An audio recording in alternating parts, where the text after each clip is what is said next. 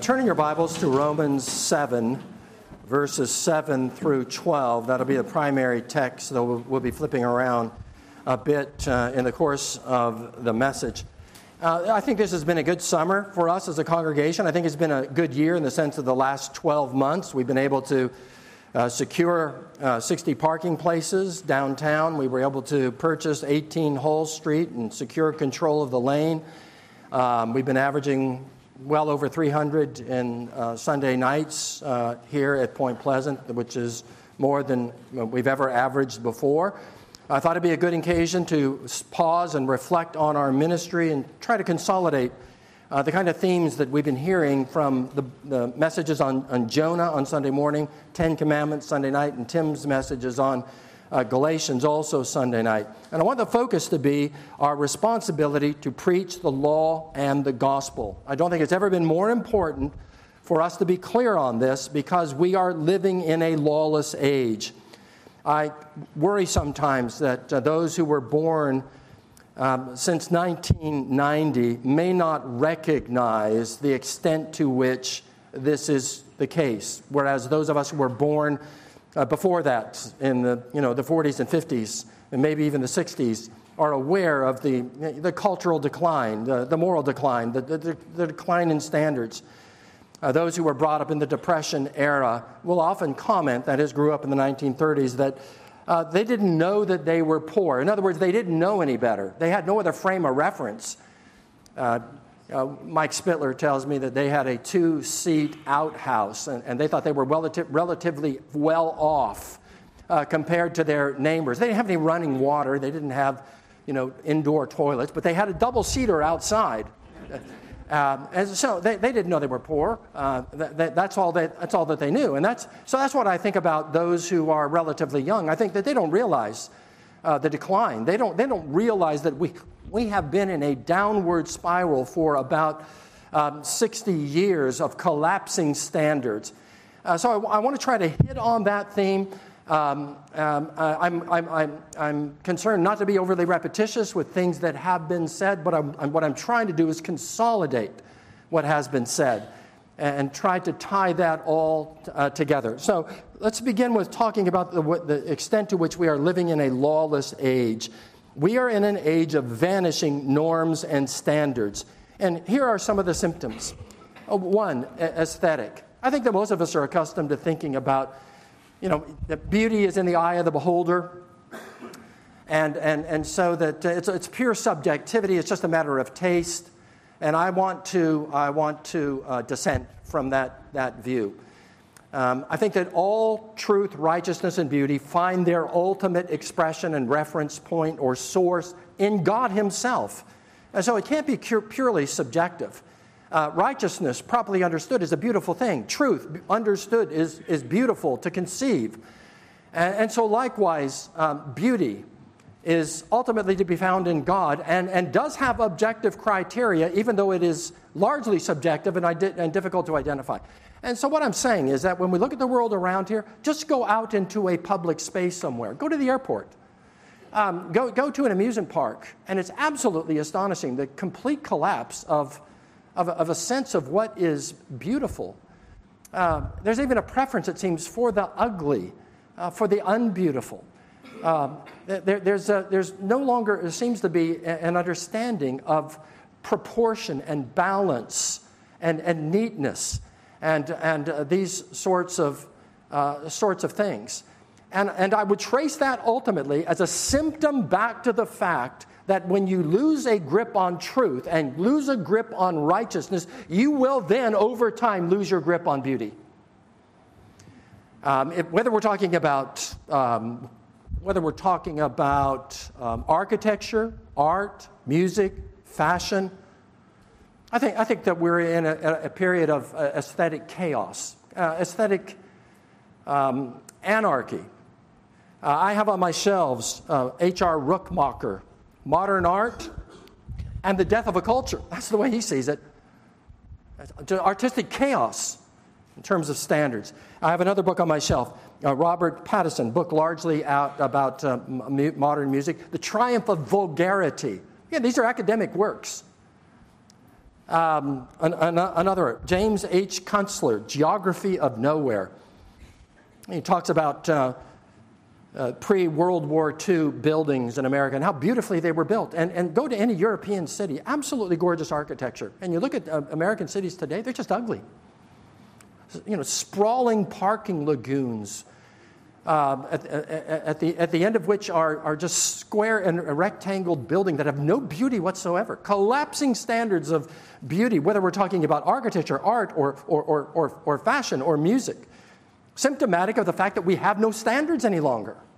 So aesthetics, language. I went to the doctor the other day and I was asked for my preferred pronouns. I'm a boy, okay? That should not be a question. But they wanted to know if I wanted to be known as he, she, or they. They, a plural. The standards for language have collapsed to the abuse of the butchering of the English language. No standards remain anymore. We like to watch the sports documentaries. They're almost unwatchable now. The profanity, every other sentence, every other word virtually is profane, of the worst sort of profanity. They become almost unwatchable. They're so offensive. And then the rest of the programming, likewise, the blasphemy. I mentioned that a couple of weeks ago. Collapsing standards in the use of language. Film that would have been regarded pornography a couple of decades ago is now commonly watched by everyone, including Christians. Would never have been watched, are commonly watched. We're like the proverbial frogs in the boiling pot of water. We're just getting carried along by the culture, and we're not even aware of what's going on. We're not even aware of the way that the standards have completely collapsed. And so the Christians now are watching programming commonly and even gratuitously, featuring nude scenes and sex scenes. And these are seen as essential, and that's why I say they're gratuitous, because they're just injected because it's as though you must have one of those scenes. And so Christians are being exposed to films that previously would have been X-rated and never been watched by us. And then what does it mean to be human? What does it mean to be a man or a woman? One of our 11-year-olds on the soccer field was asked the other day, or rather she was accused the other day, because she didn't quite play the mean girl games, whether or not she might be a boy trapped in the body of a girl. An 11-year-old. That's how this has infected the culture. This is what's going on out there. There's just a chaos, anarchy, complete collapse of standards. All of this is a rejection of 2,000 years of Christian standards. It's a rejection of the Christian religion. It's a rejection of the law of God. Nothing is fixed. Nothing is certain. G.K. Chesterton, at the turn of the 20th century, writing in 1905, said prophetically, looking ahead to the outworking of what he saw in seminal form even then, fires will be kindled to testify that 2 + 2 make 4. Swords will be drawn to prove that leaves are green in the summer. Because everything's going to be relative and subjective. And there will be no way of knowing anything that's actually true or right or beautiful. And the result of this is all going to be untold human suffering. Children without parents, couples without children, husbands without wives, singles without families, families without communities, people who don't have an identity, who don't know who they are, who are lost and troubled and anxious. So, the question then is, what are we to do? My answer is, number one, we're to preach the law. Number two, we're to preach the gospel. Let's unfold that. We're to preach the law. Why are we studying the Ten Commandments on Sunday nights? Romans 3:20. We repeat it often when we introduce the Ten Commandments on Sunday nights. Through the law comes the knowledge of sin. I don't know what sin is. It's left undefined. How do I know what sin is? How do I know what is right and wrong? How do I know what the problem is with humanity? How do I identify the issue that is between us and God, what God approves of and disapproves of, what's according to the will of God and contrary to the will of God, what pleases God and what displeases God? How? From the law of God. And the gospel is incomprehensible apart from the law of God. Matthew 1, Jesus came to save his people from their what? From their sins. 1 Timothy 1, Christ Jesus came into the world to save what? Sinners. Defined by what? By what criteria? By what standard? Well, First John chapter 5. Chapter 3, verse 4, sin is anomia. Nomos, law, the negative. It is lawlessness. Sin is defined by the law of God. Shorter catechism, children. Sin is any want of conformity unto or what? Transgression of the law of God. It defines it for us. I don't know that I need a Savior. I don't know that I'm lost. I don't know that I'm under condemnation, except insofar as I hear the law of God. Only insofar as I hear that preached. So let's look at Romans chapter 7, beginning at verse 7. The Apostle Paul says, if it had not been for the law, I would not have known sin. If you've been scratching your head about what I'm saying so far, there it is. There's the Apostle saying it. I would not have known sin if it had not been for the law. For I would not have known what it is to covet if the law had not said, you shall not covet. Now, the Apostle Paul is saying this. He's a very moral individual, very religious individual. He didn't understand he was sin. Even though he had full exposure to the law of God, it took the 10th commandment to sink in that all his external conformity to the law was, as it were, worthless because he was covetous. He was envious. He had the green-eyed monster of jealousy in his heart. And it was only when he pondered and meditated upon that 10th commandment that he came to see, I too am lost. I too am a sinner. I too need a Savior. That's the condition of the human race. If it's the condition for the Apostle Paul, the most moral and religious of individuals, how can it not be the case for everybody else, for the rest of us as well? He goes on, but sin seizing an opportunity through the commandment produced in me all kinds of covetousness. For apart from the law, sin lies dead. And it's the sin. I have no knowledge of it. I'm unaware of it. It's as though it is dead. It's as though it doesn't even exist. I was once alive apart from the law, but when the commandment came, sin came alive and I died. The commandment killed me, he says. Killed who I thought I was. Killed my self-righteousness. Killed my self-congratulations. It killed my whole self-concept of myself as one who is very strictly obedient to the law of God. No, the commandment, he goes on and said that promised life proved to be death to me. For sin seizing opportunity and so forth killed me. So the law, verse 12, is holy, and the commandment is holy and righteous and good. The law of God provides absolute standards and norms for morality, for family, for marriage, for all of life, including aesthetics. So when we're talking about the law of God, what are we talking about? Well, let me explain under two different headings. One, natural law. The Apostle Paul preaches the design of nature as a revelation of the law of God.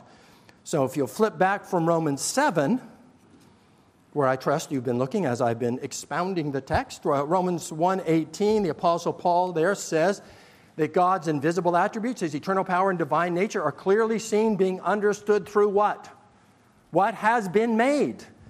You can know the truth of God just by looking at the created order, so that you have a built-in, and he's addressing people who don't have the Bible, don't have the book, are not people of the Scriptures. He says, look, you know what's true about God, and you know what's true about right and wrong, just by looking at nature, looking at the design of things. So let's go on, beginning at verse 24. Therefore God gave them up to the lust of their hearts, talking about paganism generally, to impurity, to the dishonoring of their bodies. I wonder what he means by that. Well, he's going to explain it in a moment. Dishonoring of their bodies among themselves because they exchanged the truth of God for a lie. See, there's the theological problem, but the theological is going to lead to a moral problem. These things are all interrelated in God's universe. Truth, righteousness, beauty, the law of God, the truth of God. These are interrelated, interconnected, ultimately inseparable. You fall into idolatry, you're going to fall into immorality fast enough. Exchange the truth of God for a lie and worship and serve the creature rather than the Creator, who is blessed forever. Now here it is. For this reason, God gave them up to dishonorable passions. Same expression that he used in verse 24. What are those? For the women exchanged what? The natural relations for those that are contrary to nature. And the men likewise gave up natural relations with women and were consumed with passion for one another. Men with men committing shameless acts and receiving in themselves the due penalty of their error. Jude 7, the apostle there refers to unnatural desire. 1 Corinthians 11:14, very important expression. He says, does not even nature teach you? You're meant to know right and wrong just by looking at things. So, how does it apply, for example, to this passage? Physiology. What do you learn from human physiology? Don't you learn that the man and the woman are meant to be united? Isn't that the meaning of their physiology? Isn't that the meaning of their bodies? Isn't that the meaning of their body parts, that they're designed to be coupled? Whereas men with men are not designed to be coupled, women with women are not designed to be coupled? You should learn that from physiology. You don't need a Bible to know this. So when we preach these things, it's resonating, it's convicting, because it's observable, because it's there in nature. It's obvious, even if it's suppressed, and he's talking about these things being suppressed. They may be suppressed, but still they know. Then what about biology? What's the meaning of the coupling of the man and the woman? Biologically, what is that? What's the purpose behind that? Oh, the biological meaning is procreation. So the divine design, and even if you're an evolutionist, evolutionary design is such that men and women are meant to be coupled. The physiology fits and the biology fits. And anything else does not fit, is contrary to nature. As he says here, you don't need a Bible to understand these things. Further, the Apostle Paul says, chapter 2, verses 14 and 15, when he says the Gentiles who do not have the law by nature do what the law requires. So, for example, by and large, throughout human history, marriage has been understood as the union of a man and a woman, and all other forms of sexuality have been forbidden in most cultures, in most places, at most time. Now, there's been all kinds of breakdown of that, exceptions for powerful men, for example, though never for women in any civilization until modern times. But yeah, exceptions for polygamy. Polygamy was practiced. But by and large, marriage was sacred. Wherever you go, in history, in the world, any place, any time, it's as though it was written on people's hearts. Well, that's what the Apostle Paul says it was. You steal somebody's property, it's wrong. You violate somebody's marriage, it's wrong. You take a life of another human being, it's wrong. Everybody's understood that. You lie, it's wrong. These things are written on the hearts of everyone.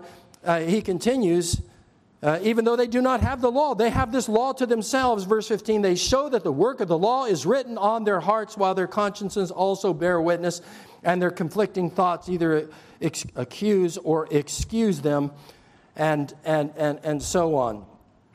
When we preach what is true according to nature, according to design, it resonates and it convicts.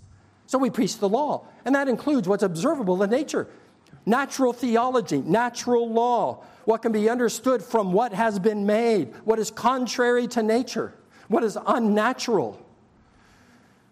What is unnatural is contrary to the design of the one who created nature. We know the will of God and the mind of God by the acts of God. We know what He wants by what He designs. And then, further in preaching the law, we preach revealed law. 10 Commandments. 6th commandment, all of life is sacred. All human life is sacred.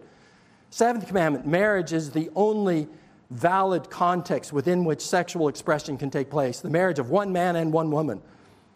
8th commandment, the sanctity of other people's property. Their property is not your property. 9th commandment, the sanctity of the truth. 10th commandment internalizes all of the commandments and lays the groundwork for the summary of the law, which is to love God with all your heart, mind, soul, strength, and love your neighbor as yourself.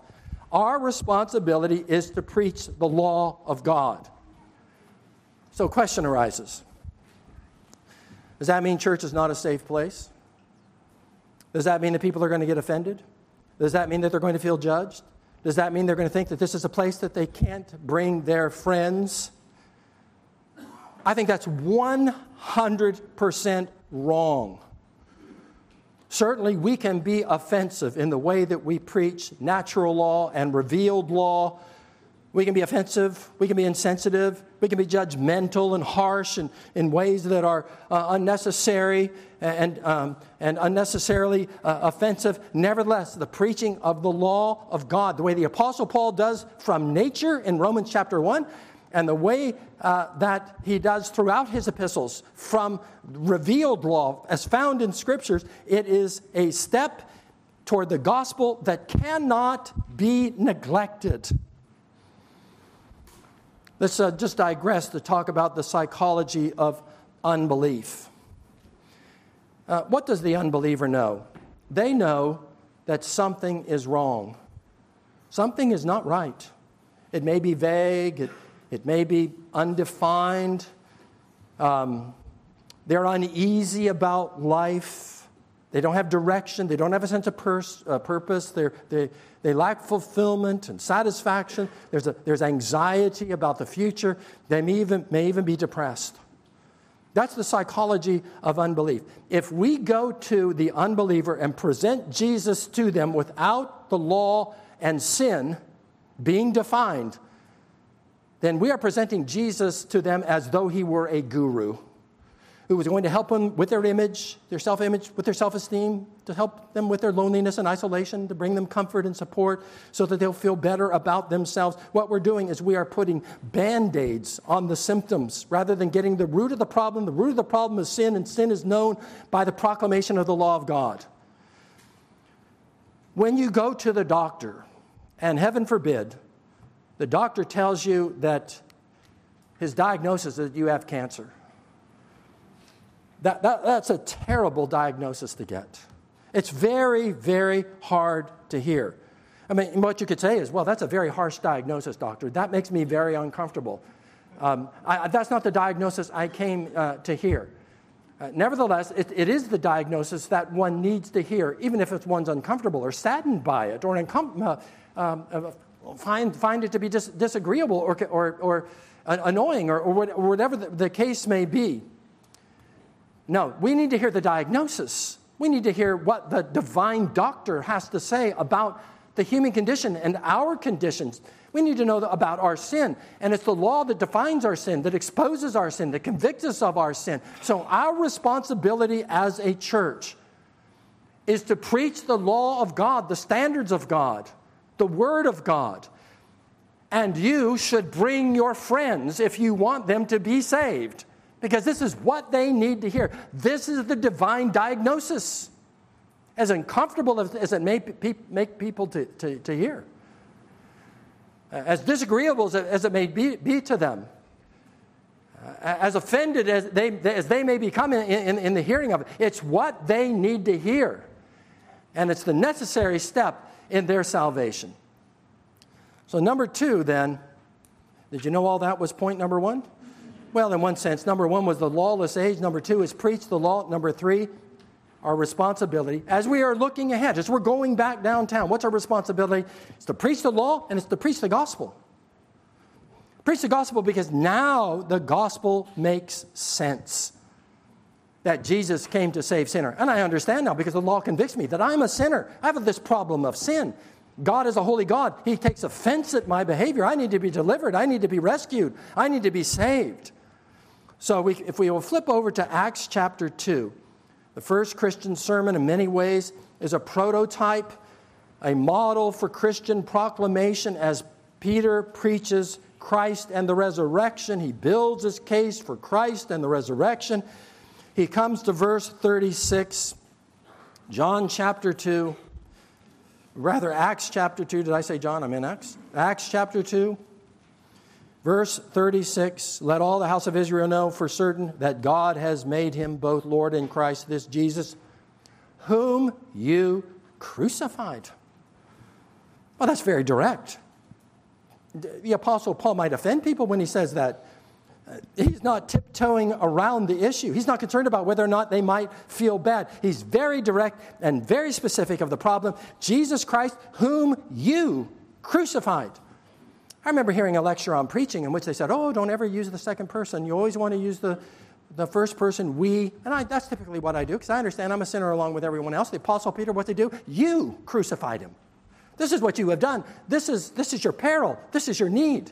You understand what is facing you. So, verse 37, when they heard this, they were cut to the heart.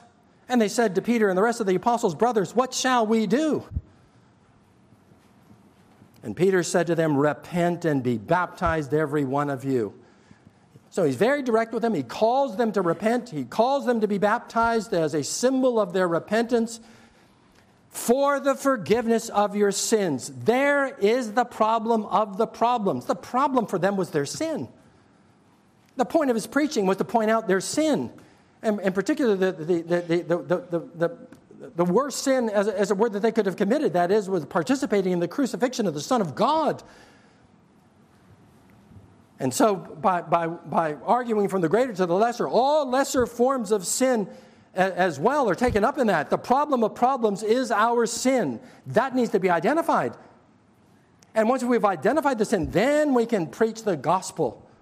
And the gospel can be received and heard and understood, which otherwise it will not be understood until we understand that we are sinners in need of a Savior. Drop down to verse 40. And with many other words he bore witness and continued to exhort them, saying, save yourselves. There's the issue. They need to be saved. That's what's at stake. Save yourselves from this crooked generation. You need to repudiate what characterizes the generation in which you are living, and their self-righteousness and their hypocrisy and all the rest of it. You need to turn away from your culture and your generation and turn from it and repent of your sins and embrace Jesus Christ. The result?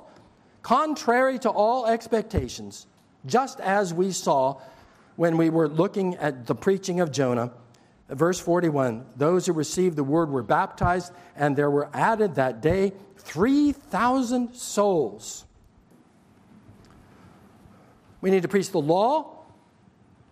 I've especially wanted to give that emphasis because I think it's neglected in our day. I think it's not understood in our day. I think people don't understand what we are doing and where we're placing emphasis at certain points. And we preach the gospel in the context of the proclamation of the law. Now, let me close with this. Rodney Stark co-authored a book entitled The Churching of America, 1776 to 1990. And he starts with 1776, three largest denominations were the Episcopal Church, Church of England, we're an English colony, the Congregational Church, which dominated New England, and the Presbyterians, three largest denominations. And very high standards for membership, not so much in the Episcopal Church, but among the Presbyterians. These are the descendants of the Covenanters. Very high standards for belonging, for being a part of the church. Very high standards amongst the Puritans, the Congregationalists of New England. They're very strict denominations. In the 19th century, however, they were overtaken by the Methodists and the Baptists. What happened was the Congregationalists and the Presbyterians began to weaken their standards in order to attract people. They lowered their standards. The Methodists come along, the Baptists come along. They are scorned. They are subject to derision, and they grow rapidly. And by the middle of the 19th century, the Methodists are the largest denomination in North America, and the Baptists are second. In the course of the 19th century, the Baptists then overtake the Methodists. By the way, Puritans are called Puritans. That was a term of derision. Methodists are called Methodists. That was a term of derision as well. These are people that were scorned by society, had very, very strict religious, high standards for admission, high standards that are meant to be upheld, and then high costs in terms of social cost for belonging to the group. Then in the 20th century, the Methodists and the Baptists were overtaken by the Pentecostals and the Charismatics. Here's what he says. Common denominator for growing churches. High standards, high level of commitment, high social cost. People will think you are crazy. You are crazy persons. But with that, because there's such a high standard for admission and participation, very high value in belonging. Okay, common denominators for declining churches. They reduce the standards, they lower the demands, they lower the social costs, they try to accommodate themselves, fit into the culture, be a part of things, remove the derision to which they're subject. This is what happened with the Puritans in New England and the Presbyterians. This is why they were overtaken by the Methodists and the Baptists. This is why the Methodists and the Baptists have been overtaken by the Pentecostals and the Charismatics. Pentecostals called holy rollers and all this kind of thing.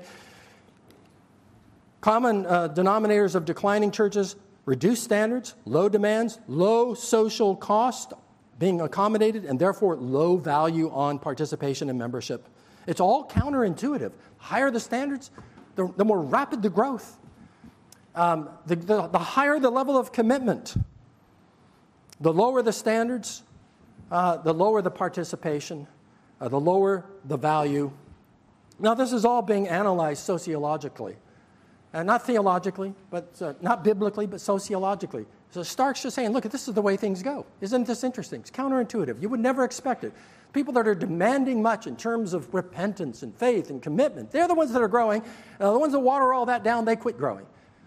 They even bring into the picture the Roman Catholicism. Talk about how the pre-Vatican II Roman Catholic Church had something like 80 to 90% attendance every week. I mean, very high demands. Vatican II came along, all the standards were relaxed, and just plunging numbers going into the priesthood, going into the monasteries, attendance, everything plunges. Lower the demands, lower the costs. Again, sociologically, not theologically, biblically determined. Now, why do I bring that up? Because I want to accustom you to a hard gospel that makes hard demands and requires high social cost, because that is the path to being a transformative church with a transformative message. Don't be afraid.